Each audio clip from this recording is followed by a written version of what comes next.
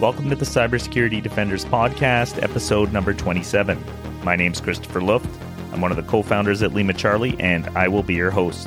On today's episode, I talk about some cutting-edge intel with Matt Bromley, and then I dive into OT security with Dave Cullen, Field CTO for OTORIO.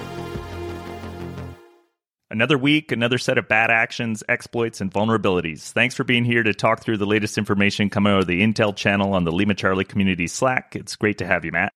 Chris, it's always great to be here. It's always great to see the great stuff coming out of that community Slack, and it's always great to sit and talk about it and find different ways to talk about how threat actors do what they do. So thanks, as always, for having me. The very obvious one we need to talk about is the emergency security updates issued by Apple to address two new 0 days that can be exploited to attack iPhones, Macs, and iPads. Apparently, these have already been exploited in the wild, but very surgically, which points to nation-state or APT threat actors. The two security flaws are tracked as CVE 2023-28206 and CVE 2023-28205, both of which can be used to run arbitrary code. As you would expect, Apple has been pretty tight-lipped about the details. What can we tell our listeners about these except to go get the updates? Yeah, so first off, go get the updates. That's the most important one, absolutely. I'll say whenever we see these types of exploits come along, especially for iPhones, Macs, and iPad devices and Apple devices and things like that, first off, Apple's got a very, very tight-lipped approach to it, as you mentioned here. That's by design. Their code base is, very highly protected. Similarly, on the dark web and stuff, exploits for iOS devices are very, very expensive. There's a very huge bounty on them just because they're so, useful once you get them. And thus we see kind of CVEs like this come about. Again, you get the ability to execute arbitrary code. So it's something for, listeners or something for viewers to be aware of. Also something that should prompt updates. I guess what I'm trying to say is the other side of this is I don't think, this isn't a need to kind of get rid of your phone, or I don't think this is a widespread attack that's going to be hitting everybody. Chris, as you mentioned, usually when we see kind of the surgical application of CVEs like this, it's usually some sort of exploit development group who found it and maybe sold it to the highest bidder, or some sort of advanced group. As much as I hate to say it, a lot of times these types of exploits get used for, groups that are kind of into government espionage, silencing opponents and political dissidents and all that kind of stuff, or where you see a lot of these type of exploits in use because they are going after personal mobile devices usually.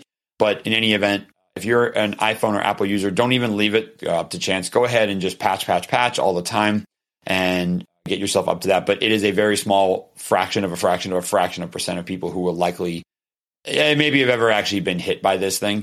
But that being said, just patch. And if we get more information from Apple, Chris, we'll certainly talk about it and bring it up. I think it's important to note that, again, it is arbitrary code execution. Interestingly enough, one of them is as kernel privileges, I think, which is probably the scariest one of all if I had to put a fear factor on them, just because it means that a lot of the protections that users might have put in place just aren't there at the moment because you've got that kernel level privileges.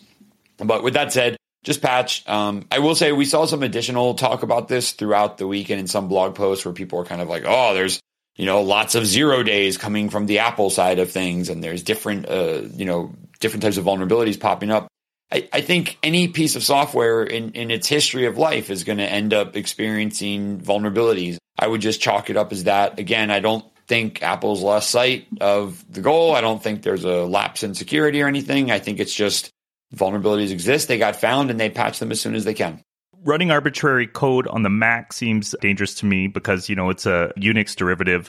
And so you could get some kind of persistence. But from what I understand of the iOS architecture, all the applications are sandbox. So is there a way for bad actors to get persistence in iOS devices through arbitrary code, or is that sort of a null pointer? Yeah, so it depends on, I think when it comes to things like mobile devices and other types of, maybe tablets and things like that, which would probably fall under mobile devices, but let's just say non-standard PCs, right?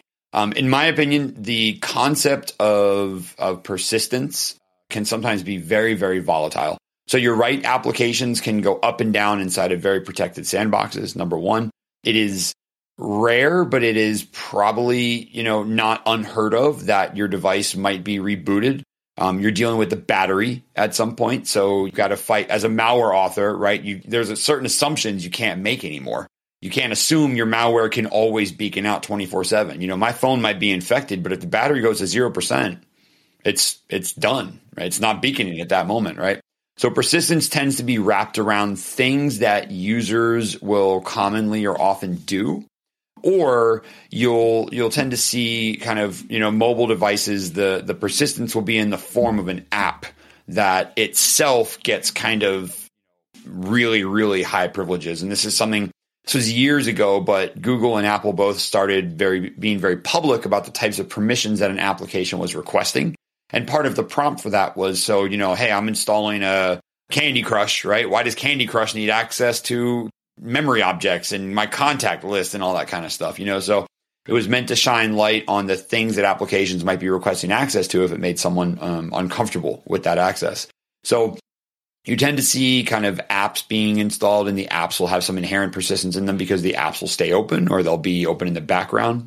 It's not like, adding something to a startup list like you would on Windows, or I can wrap a piece of malware and make sure it starts every single time. There's a lot more behind the scenes. And as you mentioned, there is the sandboxing side of things and other security measures that they've put into place as well, right? If you think about, so for example, if you use some of the kind of more encrypted or more secretive messaging apps, I'll use Signal as an example. I've got Signal. I use Signal on my phone, and I've got Signal kind of double wrapped where I've got to use authentication to open my phone. I then have to use additional authentication to open Signal, right? So the standard practices there are, I'm going through multiple levels to protect the physical side of my device, but the virtual side, someone may tap into those messages outbound. And then in that case, it doesn't really matter.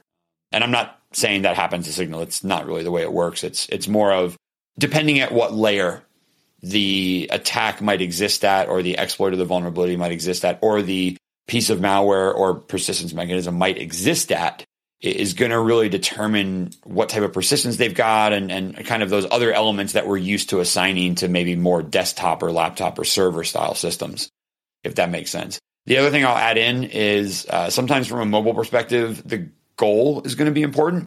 If my goal is to install a piece of malware and to gain persistent access to someone's text messages or emails or something, and again, I'm going down the political dissident route or the, international kind of espionage journalism route, where I want to read someone's text messages all the time and read what their phone is doing. And I want to get before the traffic encryption layers and that kind of stuff. That's likely going to be, in the form of some code execution with some malware or an app install or a background code running or something like that. If I'm going another route, which is also very common for mobile devices, where I want to steal credentials, for example, right? I might send you a spear phishing or a smishing, if you will, a spear phishing SMS or some other thing that I can use to fake you giving credentials over, force you give credentials over to my site as opposed to the legitimate site. That's another thing that you see, because the phone, once again, becomes a little bit more of an accessible device.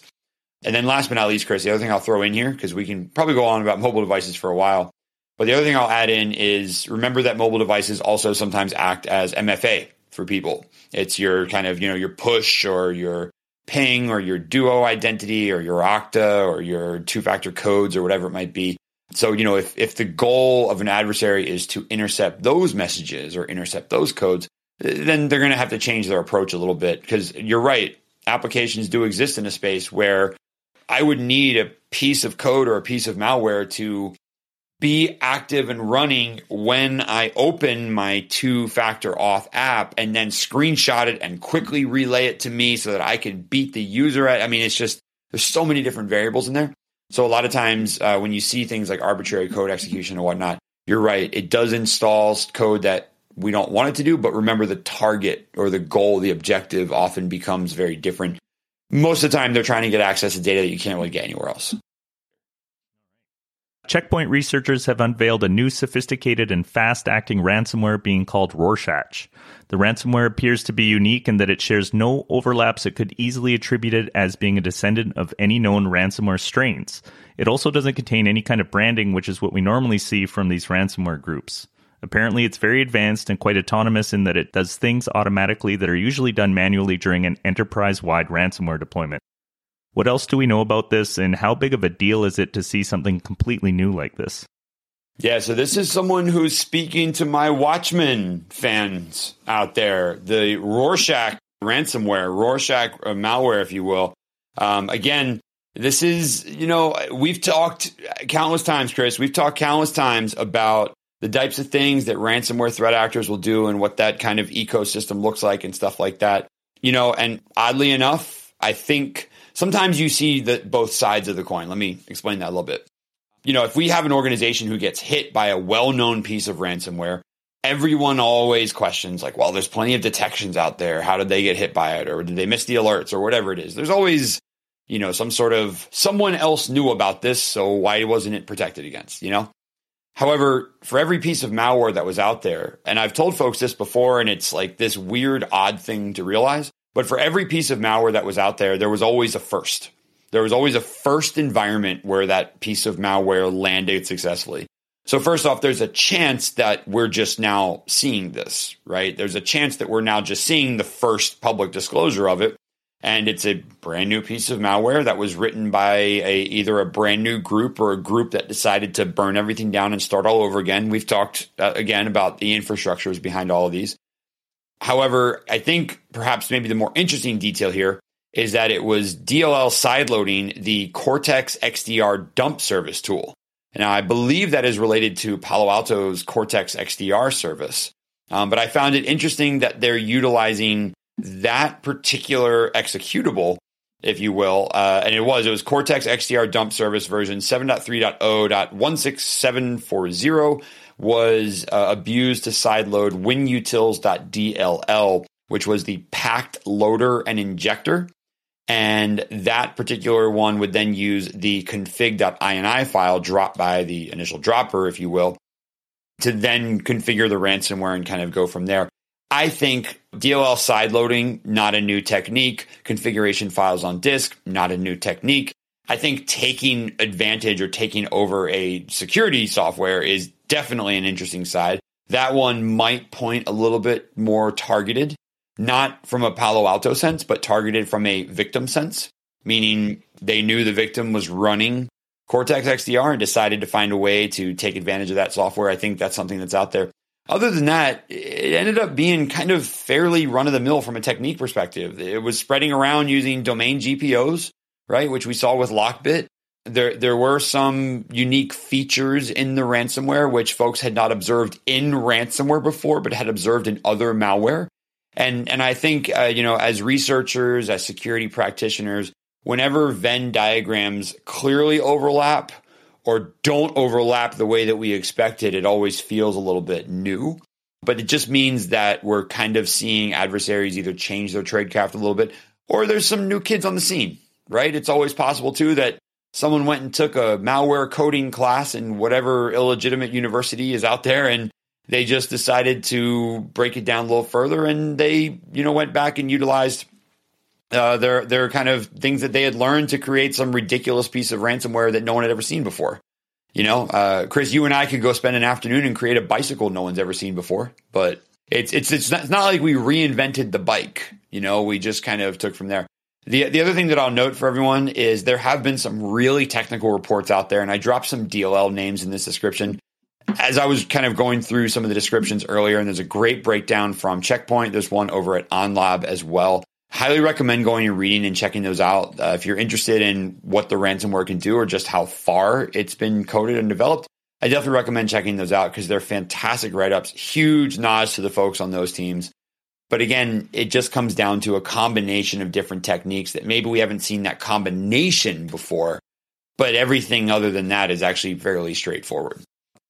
Is the likelihood that this is a targeted development with the lack of marketing, do those two things combined point to maybe the actions of an APT? I know we just talked about APT 43, who engages in cybercrime to raise funds. Does this smell like something like that?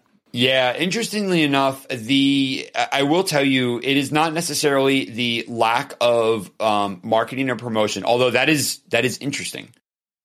It is more and again, I'm going off of what I've read about the research. I haven't played with this malware myself, but going off of the research that I've read, it is the use of the Cortex XDR dump service tool. That's the one that is giving me the most someone knew what they were doing inkling. only because I don't know exactly what type of, I don't know how widespread the use of that executable is. So I'll use us as an example, Chris. If someone said they were sideloading via Lima Charlie, I would say that footprint globally is not one that a ransomware author would use, right? A ransomware author is trying to get as big as they can, as wide as they can to make as much money as they can. If you're going after or utilizing an executable based off of a security company, and that security company is a commercially signed tool, I tend to lean the route of someone expected Palo Alto tools to be in that environment. So it was that cover that they flew under. That is the one that's more interesting for me. Now, I will certainly step away from that and say maybe they were just researching tools. And I don't know if that tool is free to use or not. I guess I could look up right now. I do not know if that tool is free to use or not, in which case it might be free to use. And if it's free to use, then great. They just found a security tool that has a vulnerability associated with it.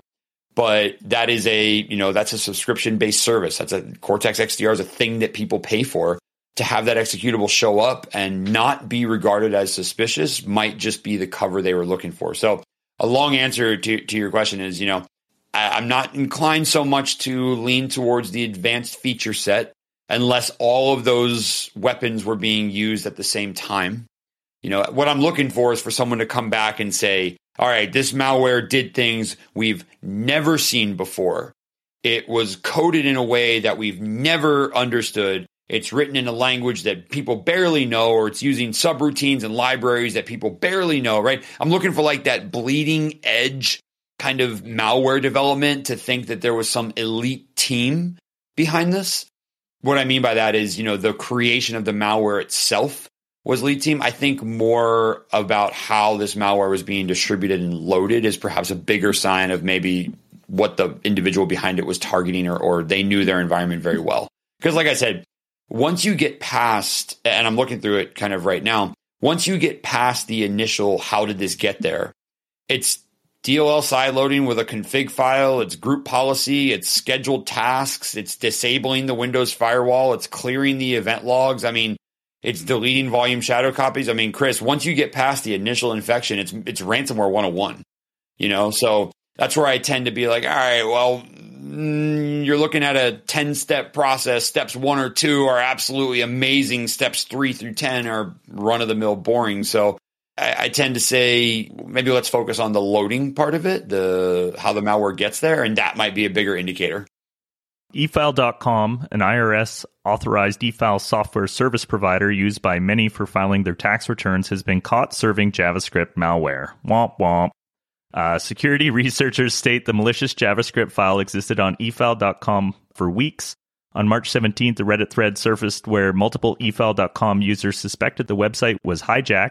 The website would show a fake SSL error and then try and get the user to download a next stage payload, which eventually gave the attacker a backdoor into the device, which gives them a foothold for any kind of lateral movement or initial access to a corporate network.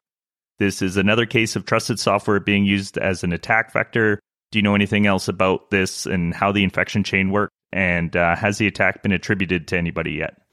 So I'll tell you right now, it is not a coincidence whatsoever that there is a tax website that has fallen under attack. I'm not sure who's behind this one, and perhaps maybe by the time this episode gets out, we will have some attribution behind it. But I will say that going after a tax website in the first 4 months of the U.S. tax season is a very, very, very common approach. It is, this is high time for tax fraud and high time for, I know users are going to be downloading tax software, so I'm going to compromise that software, or I'm going to compromise that chain and stuff like that. I know users are going to eFile.com and they are expecting to download something, right? So an adversary who takes over that particular process has already subverted the trust.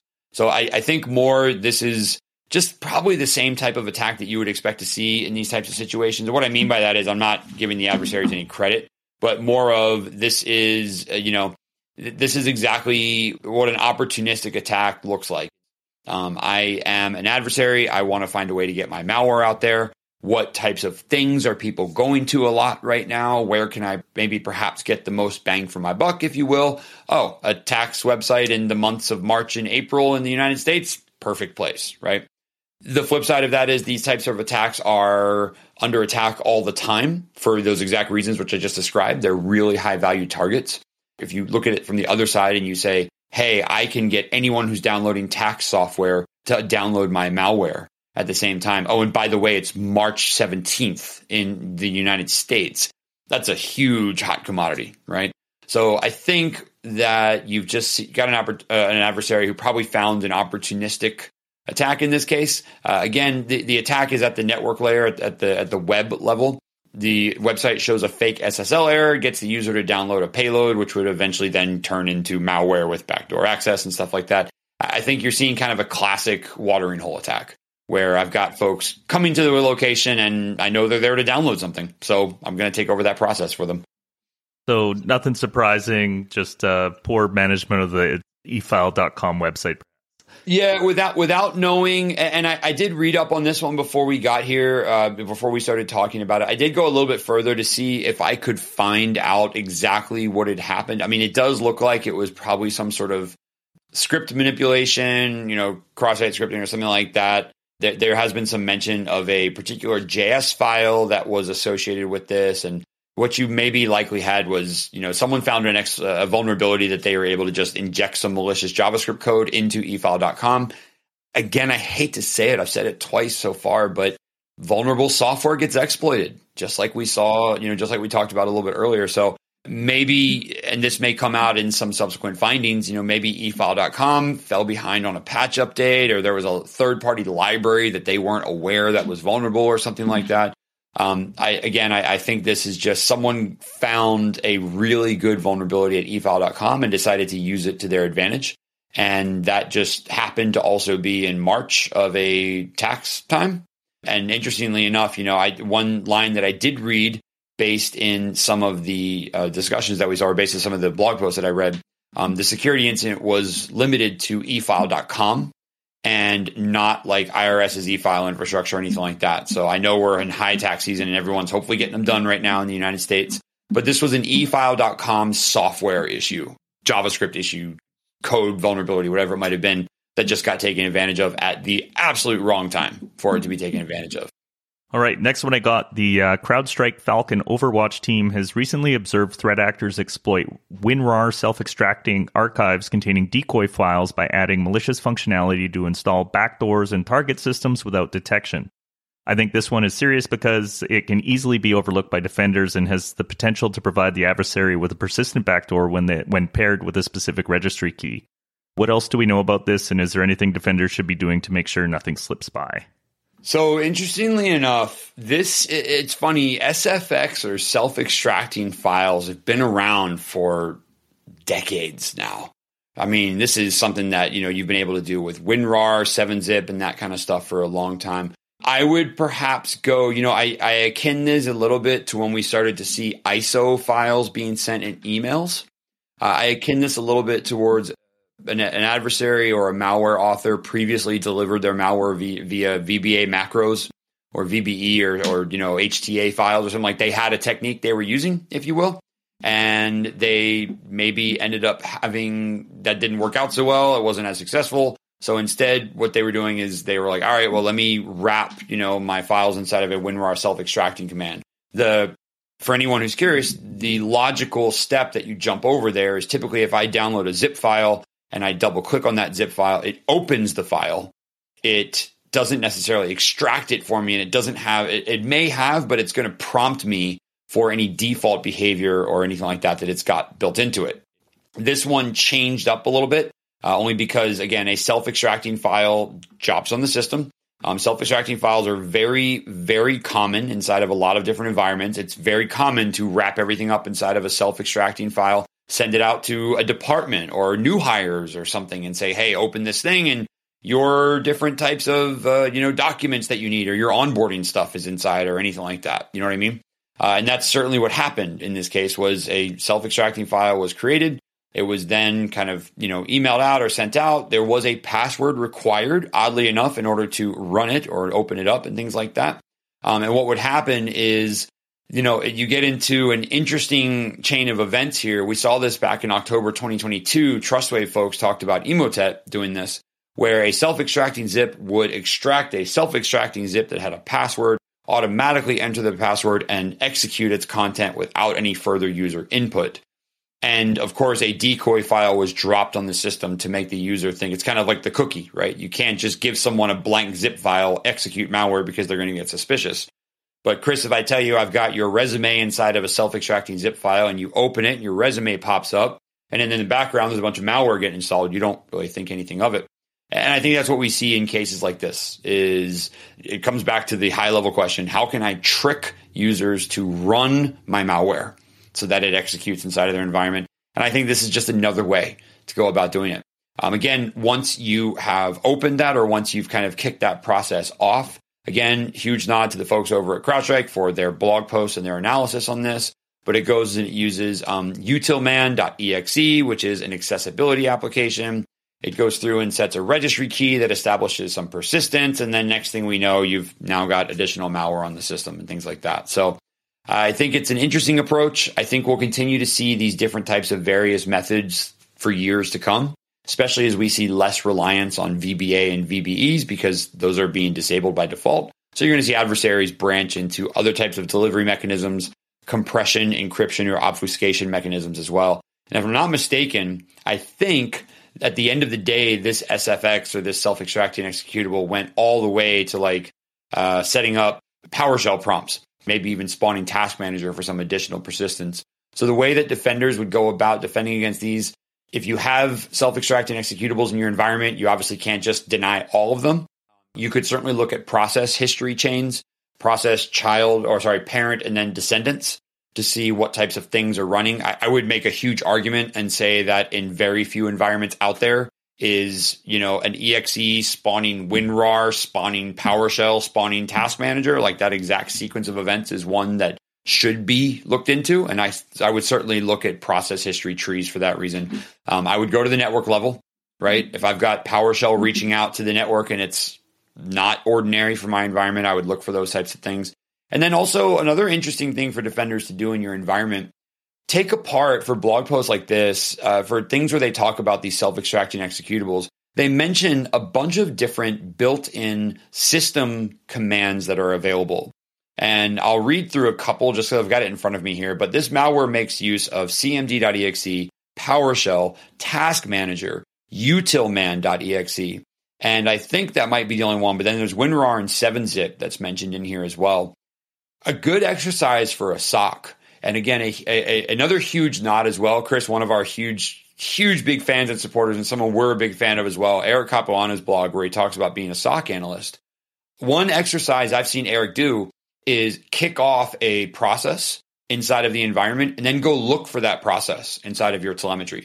So if I'm going through an article like this and I see a bunch of different system commands being used, I'll tell you all right now, these are legitimate system commands. So their pure execution is not malicious. But let me go the other route. utilman.exe. How often is that executed inside of my environment? Is it 1,000 times a minute? Is it once a day on 2 machines? Right? You could start to establish some frequency levels and then start to look for anomalies from that. Things like cmd.exe, Task Manager, and PowerShell might execute a lot more often. But then I can also look at command line arguments as well. So I could look for instances of PowerShell with perhaps, base 64 encoding is a really low-hanging fruit detection that you could look for. So I think when you read things like this, if you're a defender or a SOC analyst, security analyst, or anyone out there, look at the little individual steps that the malware chain includes. Go see if you can find those steps in your environment. Just go to a random Windows system, run utilman.exe, and then go find it in your SOC. See what that looks like. And start going from there to build maybe good detections. And then, Chris, that's also another huge subtle but very apparent nod to Eric's blog and also series about how to become a SOC analyst. And I think malware like this is a great example of ways to test those types of analytical skills.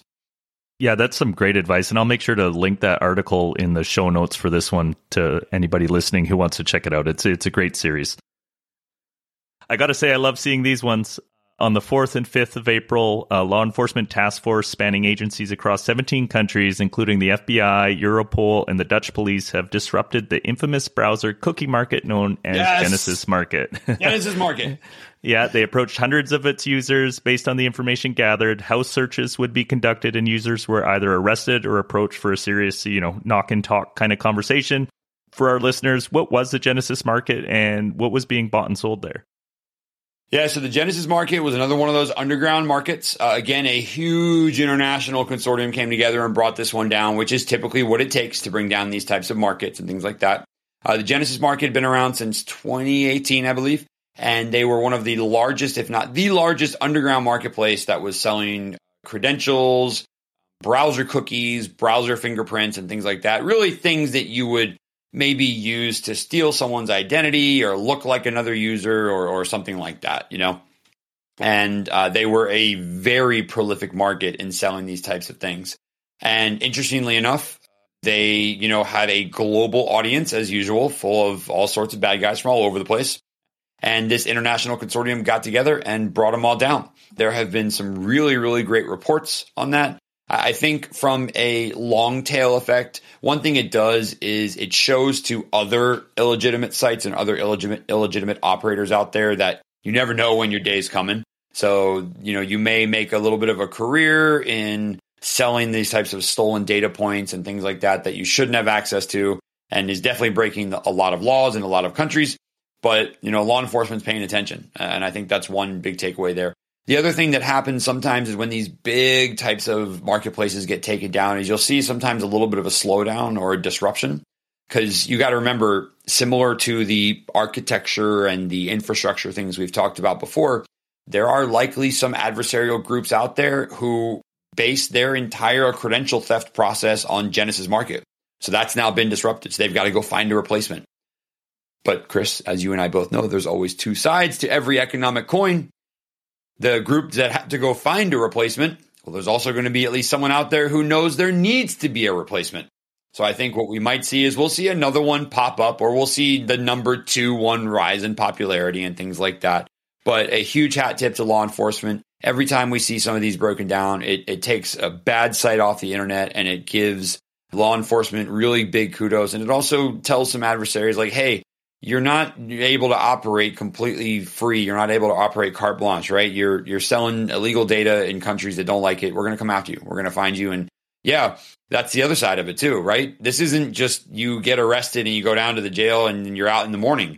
These are home raids. This is digital evidence collections. This is Interpol. This is international law that's taking place here. This is not fun for the folks who decided to, break these laws and stuff like that. So I guess hopefully as a deterrent to future criminals, maybe don't lean so much on the stolen credentials side of stuff. The cybersecurity game of whack-a-mole continues. Exactly. It always will. It always will. And some more good news to take us out. Microsoft's digital crime unit and cybersecurity software company Fortra, along with the Health Information Sharing and Analysis Center, are taking technical and legal action to disrupt cracked legacy copies of everybody's favorite Cobalt Strike, which have been used by cybercriminals to distribute malware, including ransomware. As I'm sure anybody listening already knows, Cobalt Strike is a legitimate and popular post-exploitation tool used for adversary simulation, which has historically been hijacked, altered, and abused by cybercriminals. Do you have any idea how they're going to be taking these instances offline? If they're able to do it legally or technically, it really begs the question, why have they waited so long to do something? There's a few different ways to take down post-exploitation kits like this, assuming you have access and visibility to it. So there's two sides to this. The first is Cobalt Strike. The second is abused Microsoft software. Abused Microsoft software, I would assume, would come from certain types of telemetry, probably from Windows operating systems. So, again, Microsoft's digital crimes unit is partnering with organizations to do this. They're likely doing it with a certain objective, or I should say there's an original objective to ease the pressure on a certain industry or to ease the pressure in a certain situation. So I think you mentioned they are working with Fortra and then the Health ISAC, or the Health Information Sharing and Analysis Center. That is, if I had to call it, I would likely say there's a bullet point somewhere that says they want to ease the pressure on the health sector. from a certain perspective here. That's not to say every sector wouldn't benefit from this. And that's not to say every sector won't. But that's probably what the goal was originally. We want to make this easier for hospitals to not be ransomed and stuff like that. And Cobalt Strike appears to be the number one thing there. So from an abused Microsoft perspective, it might mean something like, we're going to code sign differently, or we're going to lock down applications a little bit better or a little bit differently. One question you asked, which is interesting, was if they have the ability to do this, why have they waited so long to do something? Sometimes the technical capability to implement these types of measures really actually haven't been around as long as folks think they might be. A lot of us think of the lifespan of Windows and we say, well, if you could have prevented malware yesterday, why didn't you prevent it 10 years ago? And it's like, well, the scope of the Windows operating system has changed so much in that past decade. The types of underlying technologies just weren't there. So there might have been a technological thing where someone said, hey, if we enable this and do that, we can kill this thing from happening, right? That's one possibility. Another possibility is to simply look at the state of the industry. And again, the health ISAC being involved, maybe taking a look at the state of the industry and being like, all right, we noticed that most of these folks are running outdated software. So we're going to make it easier to upgrade, or we're going to cover that or sponsor those or something. That's one way of going about it. From the Cobalt Strike perspective, Cobalt Strike actually has a very interesting and unique property to it. So if you go and download Cobalt Strike and then configure just a vanilla out of the box run of the mill server, meaning a C2 server that a piece of malware would beacon out to, there's actually quite a few signatures that some folks have developed that you can go and find that. And in fact, there's some really good blog posts out there about folks who go and not scan the internet, but scan sites that scan the internet. So think about like Census or Shodan, who are scanning and collecting metadata. You can go and perform searches that will actually go and identify Cobalt Strike servers. So you could just go and just simply say, hey, I'm going to go run a scan against this particular subnet. And if I come across any Cobalt Strike servers in that based on the fingerprinting of the server itself, I'm going to immediately block that at the firewall. Well, make that programmatic and share it with anybody and everyone. And now we have a Cobalt Strike blocker, right? So at a very simple technological level, it's possible. It's just a huge lift to scan the internet every day and get that happening. Because the moment someone, if you think if I'm going to scan 10 IP addresses and I'm going to scan one every hour, okay, if you scan number 3, it's going to be another 9 hours before you get back to 2. Well, if I register 2 right after you scan 3, I just bought 9 hours of C2 time, So it ends up being one of those mathematical games where it's kind of like they probably have a bunch of technical signatures and the technical acumen is there to be able to say, hey, we're going to implement these defenses, do these blocks. Again, Fortra being involved, I don't know anyone at Fortra or anything about how the company works, but I'll say they're probably offering some services to help with this as well. And I think when you see partnerships like this, it's only good for the industry. But again, Chris, as I mentioned in the beginning, I think kind of helping the health sector out is probably the initial goal here based on all the types of ransomware cases we've seen. So they're working on that initiative, and then others will benefit from that, trickle down approach as well. Trickle down, trickle lateral, who knows? Given we've seen so many dark market post-exploitation frameworks, the ones we've talked about over the last couple of weeks, is this going to do anything to slow down cybercrime or just force bad actors to change their tool sets? I think and I hope it will do something to slow down cybercrime in the unique specific sectors that it's probably targeted to do. That's why again, hypothetical, I might be wrong, but that's why I went out on a limb and said this is probably to help a particular sector. That sector will hopefully see a little bit of breathing room for a little bit. That industry or that targeted group of companies or whatever it is will hopefully see a little bit of breathing room there. But you're right. You mentioned whack-a-mole in our last topic, and I'll mention it again right here as well. This is whack-a-mole. If my CrowdStrike instance doesn't work anymore, I'm going to download, Sliver or whatever it's called. If that doesn't work, I'm going to download Brute Ratel. If that doesn't work, what I mean? It's kind of like dealer's choice, can just pick whatever they want to work through this. But again, to come out of the gate and say, we're going to cut down the use of illegitimate Cobalt Strike. There's some threat actors who have moved way past Cobalt Strike because they saw this coming, So I think what you've got is you've got a statistical representation of a post-exploitation tool inside of an industry. That industry needs some help defending against it. They're going to get a little bit of breathing room, but we've said it before and I'll say it again. If this particular approach or this combined effort, this consortium or whatever is going to impact revenue, revenue is going to try and pop back up. So to see these threat actors and adversaries change their tactics is a likely response. And you'll probably see them move towards different types of exploits. The interesting side of this is where Microsoft mentioned not only are they trying to disrupt cracked copies of Cobalt Strike, they're also trying to bring down the abused Microsoft software. I think that second little nugget is the part that goes towards additional post-exploitation kits and perhaps shutting down or closing down or maybe making it harder to exploit some other vulnerabilities that are more cross-kit as opposed to just Cobalt Strike. So I think we'll see some breathing room for those specific industries and stuff like that, but I don't think we're going to see a significant global drop in the use of post-exploitation kits, Cobalt Strike or not. Awesome. Well, I can see we're at time here, Matt. So thank you so much for joining us again. I really enjoy these conversations every week. Chris, as always, thanks for having me. And again, a huge thanks to everyone that we have mentioned or talked about on this week's episode. And a huge thanks to our Intel community, our Intel Slack, the folks who are in that channel doing all the great stuff, sharing great news, and just keeping the conversation going. Thank you all, and we'll look forward to seeing you again. Take care. Thanks, Chris. Before we move on to the next segment, I just want to take a moment and introduce an upcoming conference called Mission Control taking place in Arlington, Virginia on October 5th and 6th this year. To tell us a little bit about the conference and who it's for, I have Maxime Lamoth-Broussard, founder and CEO of Lima Charlie, here with me. Mission Control is a cybersecurity conference that we're putting together with a very kind of distinctive direction. We wanted to put something together that was looking at innovation and change in cybersecurity. So we're really looking forward to getting different points of views and to see where people think that the direction of how we build cybersecurity should be done going forward. Why did you decide to put on a conference?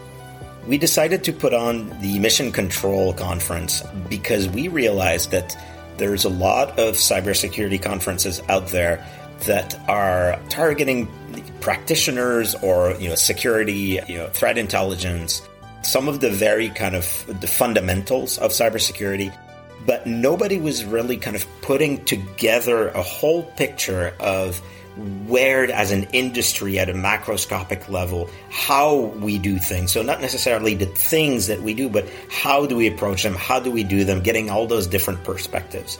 So when we had that realization, we decided to put on the conference together. Who is Mission Control for? Mission Control is for a lot of people. I think fundamentally, I guess I would say anybody in cybersecurity should be interested, obviously. But it's really for people that probably look, that know about cybersecurity pretty well, so maybe not so much brand new to the field. People that have seen how it's done today and that have thoughts and opinions and are looking for, maybe getting out of firefighting, just changing the way that things are done. So if you've ever sort of had those kinds of, higher level thoughts about, why are things this way, we hope that you're going to get a ton from the conference. What can I expect if I attend Mission Control? If you attend Mission Control, you can expect many different things. Some hands-on workshops, training, but also a lot of talks given by people that see cybersecurity very differently. So we hope that this kind of gives you new ideas, new thoughts, makes you want to try different things. And really fundamentally, at the end of the day, we hope that you can leave with the drive to try to do things differently and maybe talk about your experiments and your outcomes for next year. You can learn more by visiting the Mission Control website at missioncontrol.org. That's MSSNCTRL.org. Up next, my conversation with Dave Cullen, Field CTO for OTORIO. Thanks for being on the show today, Dave. Yeah, thanks for having me. Glad to be here. To get started, why don't you introduce yourself and tell us what you do? Yeah, thanks. Dave Cullen, Field CTO for OTORIO. We're an Israeli cybersecurity startup. where we focus on OT security, mainly with the goal of protecting everything you operate and taking a risk-based approach to better protecting your critical environments. OT is one of those areas of cybersecurity that I think doesn't get talked about enough. I think data breaches and ransomware events have pushed cybersecurity into the forefront of a lot of conversations at both the board and governmental level, but there's been very little public conversation about how vulnerable our infrastructure is. Is this a perception thing and people are actually working on this stuff, or is it not getting the attention it needs? Well, ultimately, the attention has been increasing, like you said. I think there's been a lot of good initiatives, a lot of awareness that has really grown over the last few years. Certainly, governments are being active on this front. Unfortunately, that's often a lagging indicator, meaning something has happened.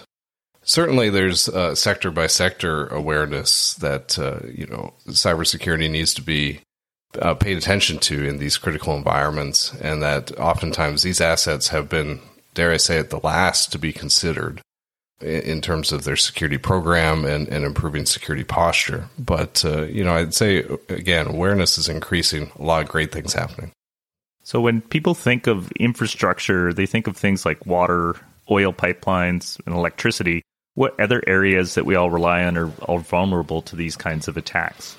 Well, I think we've seen over the last few years, with the pandemic especially, that the supply chain is way more complex than what we probably think about on a day-to-day basis. And certainly when you see disruptions in the supply chain, you see the dramatic impact it has just on everyday life, like grocery shelves being empty, or gasoline, kind of a rush on the gas station and things like that. So what we see is that while critical infrastructure is of utmost importance, we are very dependent on, I think, a larger set of manufacturing and entities that are important to the supply chain than what we typically think about. And so security needs to extend down there. Right. Yeah, I think it was no Petcha. I'm trying to remember the attack that shut down Merck and all those guys. But it's same kind of outcome where just everything freezes to a halt. Nobody can get groceries and basically life's disrupted because of a computer attack. Yeah, for sure. So the Colonial Pipeline attack is probably the most recent and significant infrastructure attack that everybody's familiar with. Because the pipeline transported oil from refineries to industrial markets, the intrusion was deemed a national security danger, and as a result, President Joe Biden declared a state of emergency, about as serious as it gets. From what I understand, this was an attack on the IT system and not the OT system, but the result was the same. Where's the line, and do we even think of these as separate security concerns in that environment? So I think we need to break that down a little bit, because you're right. The attack did originate in IT. It did not migrate to OT. Yet you had a situation where the threat was real. The threat was there. So there's an adjacency or the ability for threats to migrate, because as we automate, as we digitize, these are, networks become way more complex and the connectivity increases. So while, we can't really speculate or put words in Colonial Pipeline's mouth, certainly it appears like the OT environment was isolated intentionally just because there wasn't that confidence that they could stop the threat from migrating. Now, this is actually a good design choice in terms of resiliency to be able to segment and on-demand segregate your OT environment away from IT. But the word of caution there is that needs to be well-planned. It needs significant response capability and expertise. And no matter how much we automate, I think in terms of critical infrastructure, we need to remember we need to retain that ability to operate manually. And that's what appeared to not remain with Colonial. They had to shut the pipeline down, where ideally I would much rather see it segmented and maintaining manual control.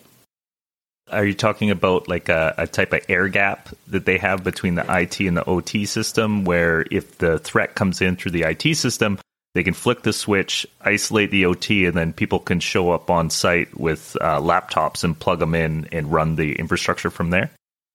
Yeah, in a basic form, yes, for sure. And I think there's great opportunities for defense in depth, segmentation, creating true zones and conduits. And still our best model is probably the Purdue model. How do we build our architectures to align with the Purdue model, but then look at up-to-date influences, if you will, as networks modernize, as our digitization requirements increase and accelerate? How do we, weave everything into what's considered best practice in those models that have been around for a long time? Yeah, I'm going to have to apologize. I don't know the Purdue model. Can you kind of explain it at a high level? For sure.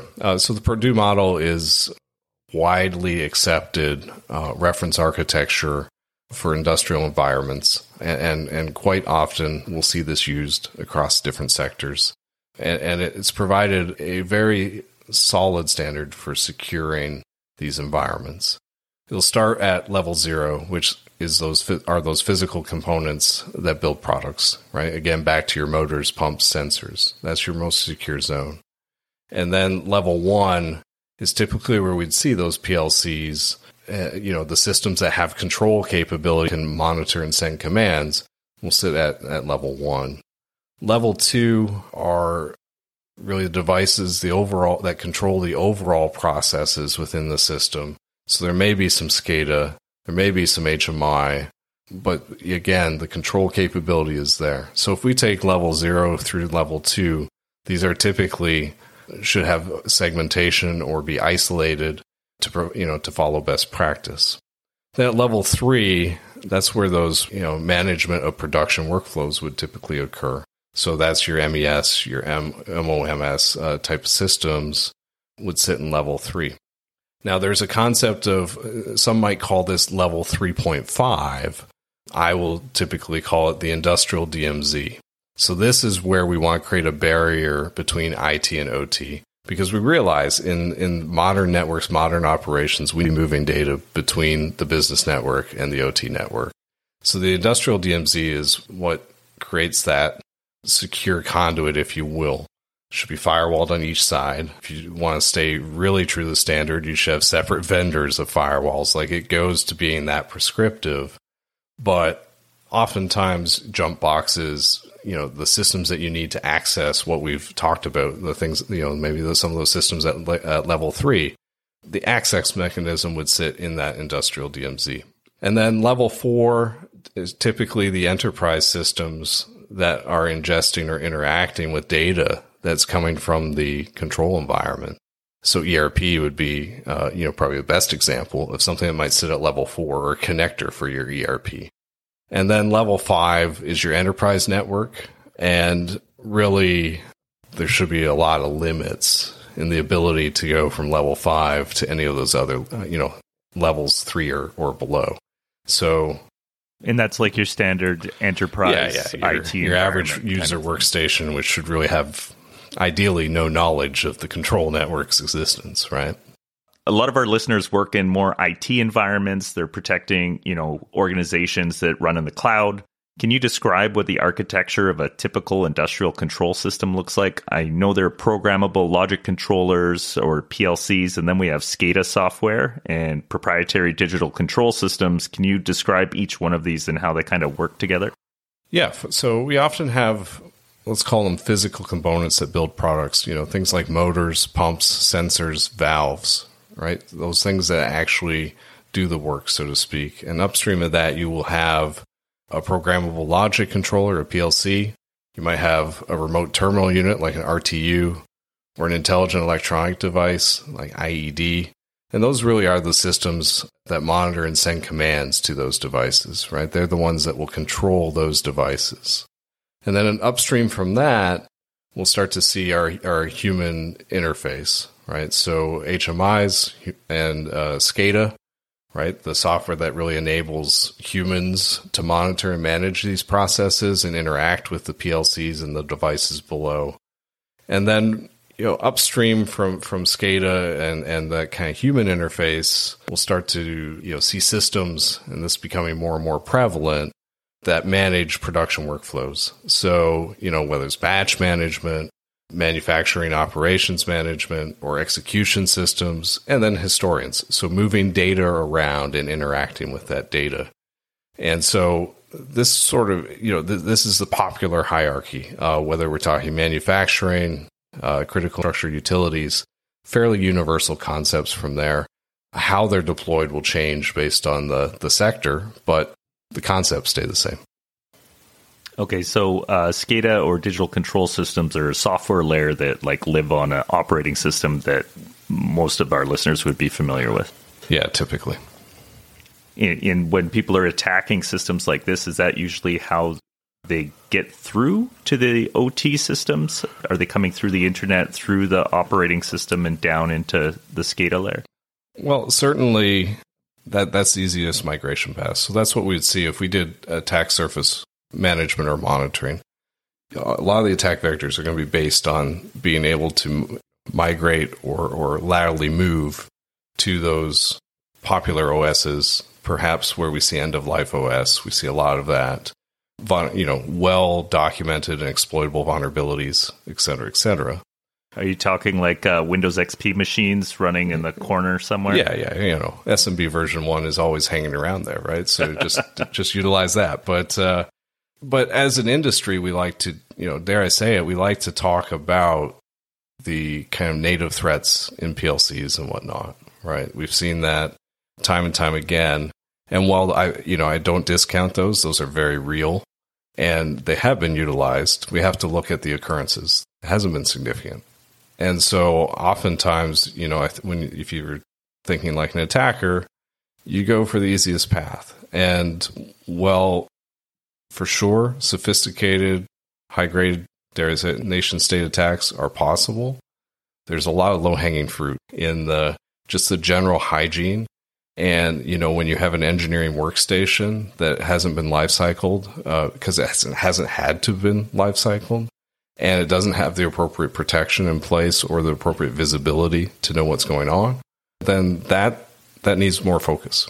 There's often that low-hanging fruit that's available.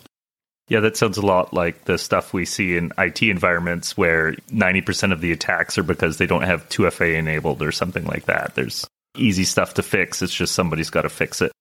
Right. And as we have digitized and remembering, we might have assets that are, even from an operating system perspective, 10 years older or more. Like you said, there might be Windows XP on that shop floor, but it's controlling $1 million a day function.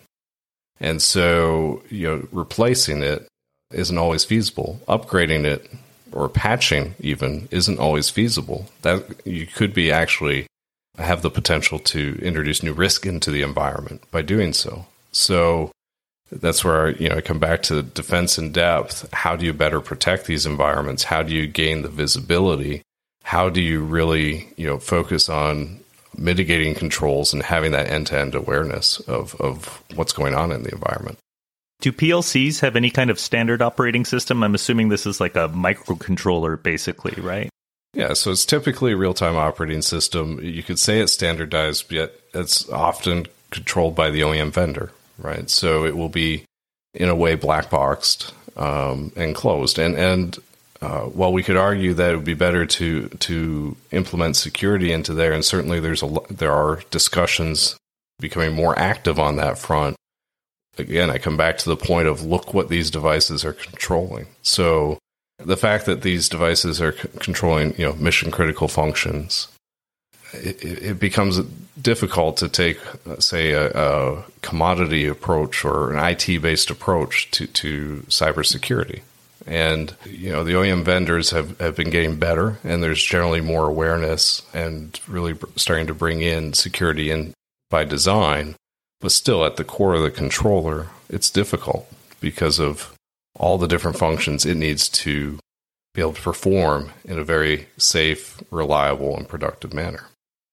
What do you see as the biggest factors slowing down the increase in security in these OT environments? Is it simply a matter of cost associated with upgrading these older systems? Cost is certainly there. Budgets need to be allocated, yet what we're seeing, and we've been doing some surveys in the marketplace over the past few years, and certainly the awareness of the budget needing to increase is there, and organizations are budgeting more money.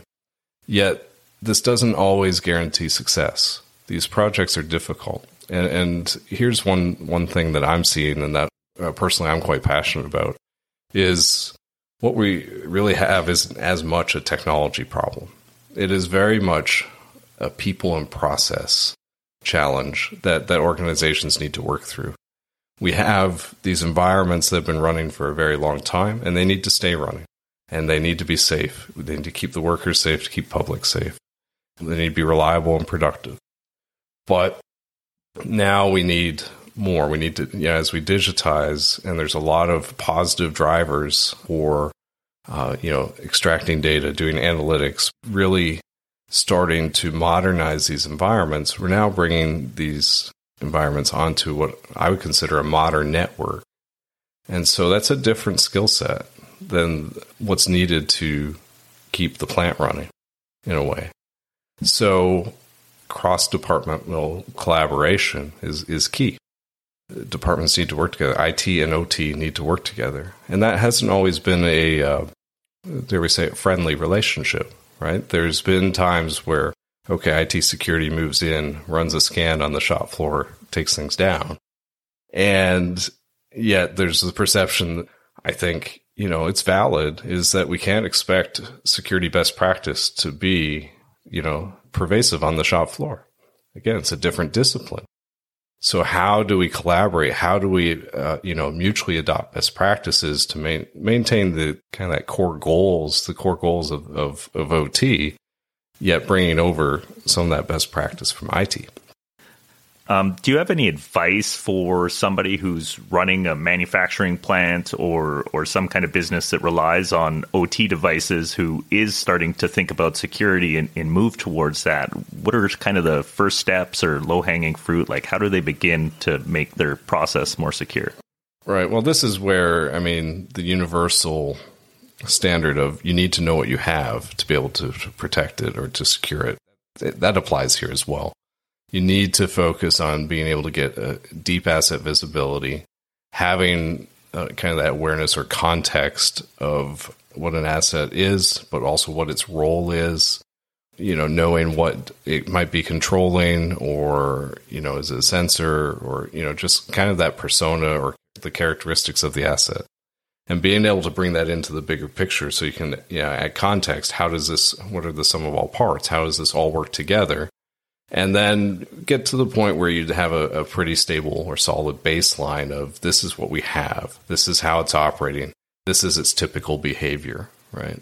And I think, to circle back to previous points, having, personas at the table, the different people that are responsible, whether it's at the network layer, the controls layer, et cetera, having those people together in that process really helps, because there's a lot of collaboration that can happen as you dig deeper, as you figure out what things are. There's always going to be things that you might not detect properly, or you need to dig deeper into, well, what is that? Why is it plugged in here? A lot of those menial and mundane tasks that I think once you get a handle on those, you're setting yourself up well to start building on top of that.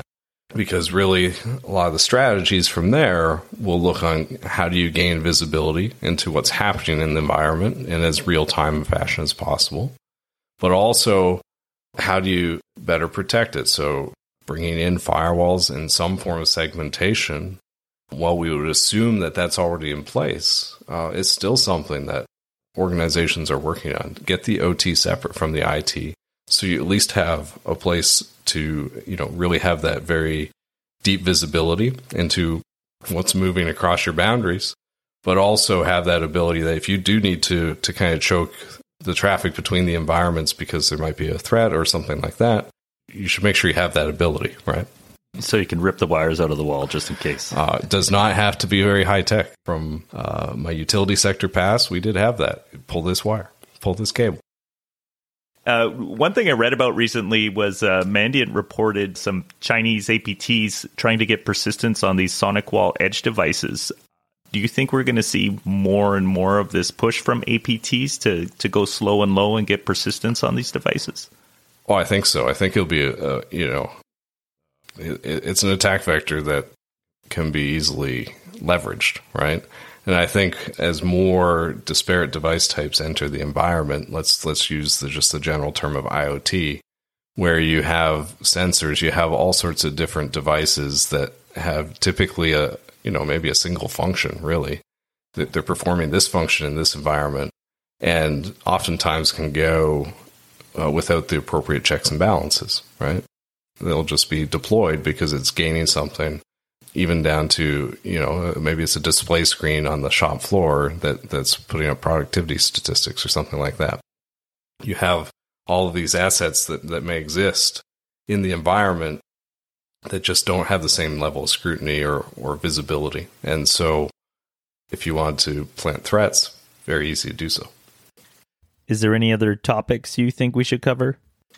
So I think the other element to look at is, how do you create awareness across your supply chain? Certainly there's been a lot of discussion about supply chain security, third-party risk, especially as you get into more of the regulated entities and those who have been a little deeper into OT security because they have the regulatory requirement. There's a much more deeper awareness of supply chain and that risk.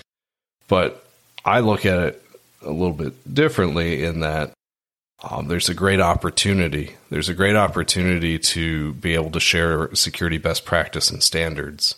And yes, there's attestation requirements and there needs to be sign off, and the standards could be perceived as onerous, but I think the more that there's collaboration there and a true understanding, back to that point, everything's integrated these days. And so if one kind of piece of the supply chain gets knocked offline, the others just shut down. And so, not to be too cliche or anything or whatnot, but while standards are important and attestation and testing, all those are pieces. You can't go without collaborating and trying to, mutually develop best practice.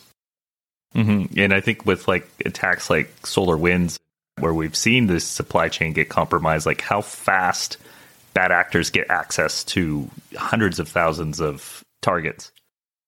Right. Yes. The criticality of these environments, if that were to happen, is much greater than what we've seen before. Right. And so how do we not utilize paranoia and fear mongering and tactics like that, but how do we make and continue to make just constant progress forward, continuous improvement, always get better? Security is not a destination. It's not something we ever achieve. Yeah. It's a journey. I can get, I can dish up more cliches, but I think this is where it has to become part of the DNA, part of the culture. And regulation, compliance, all those things are great for building awareness and really starting to build that foundation. But that's not the end. It should assist in building that culture of security and helping organizations, big and small, be able to increase their security posture. Mm-hmm. Yeah, oftentimes I think compliance just ends up being a checkbox, and people think because they check the box, they're safe. But no, you've just met the requirement. Right. Again, like I said before, it is oftentimes a lagging indicator. It's being built based on what has already happened and in response to things that have happened. But also, it has defined scope because it needs to have defined scope. So does your regulatory requirement cover all of your assets? I think the answer realistically is probably no. And so how do you build your security program that can take all of the best practice that compliance programs really drive and, be able to have that really be brought into your entire security estate? The one question I ask of everyone on the show, and this can be as wide or as narrow as you want, do you have any predictions for the future? The rate of change is going to continue to increase. And certainly, I can say it a bit tongue-in-cheek with OT, is I could start talking about technologies we're going to see, and if anybody comes from the IT world, they say, well, that's been in IT for a while. And yes, that's true, right? So we're seeing more things like software-defined networking, virtualization, edge computing, containerization, those sorts of technologies taking a greater hold in the OT environment. They are moving in there. But I think what we will see is a lot more that becomes software driven, perhaps that devs, hopefully sec ops approach, if you will, translating some of that best practice in. Whether we like it or not, I'm sure AI is going to make its way into the conversation for OT, because what these environments do is generate a lot of telemetry, a lot of great analytical data. So that can be consumed. How do you make, so as we drive for greater efficiency and productivity, how do you utilize that data and really be able to have a closed loop system? Right now we receive the data, and it's typically for kind of human level decision support.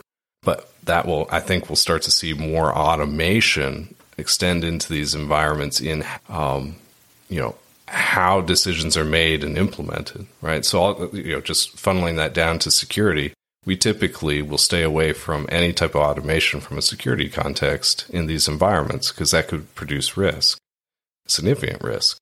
But I think as it matures and as more, these environments progress, we'll start to see more of that orchestration and automation take hold, because they're very complex. They're very large environments. So from a human capacity perspective, it's very difficult to always be on top of it, right?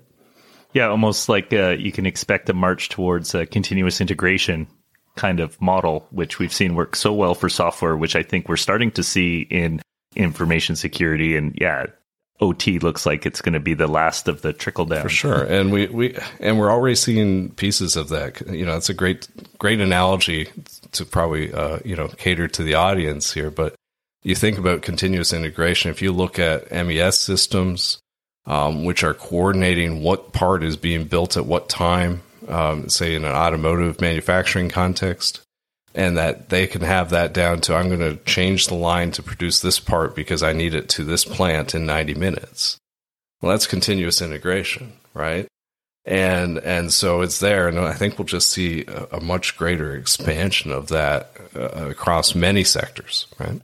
Wow, the future is going to get weird, isn't it? For sure. Thanks so much for being on the show, Dave. This was a really great conversation. Has me thinking about all sorts of things. Yeah, thanks, Chris. It was great being here, and always happy to chat about OT security, and anything we can do to increase awareness, I think is positive, and there's no shortage of work to be done. Thank you, sir. Bye.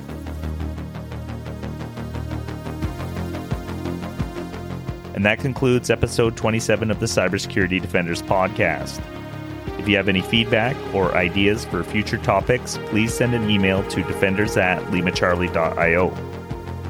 You can access the intel we talk about on the show in real time and join the conversation on the Lima Charlie community Slack at slack.limacharlie.io. If you've enjoyed the show, please consider sharing it with someone or leaving a rating or review. And don't forget to subscribe on whatever platform you're listening from. Thanks for listening in, and we'll see you on the next episode.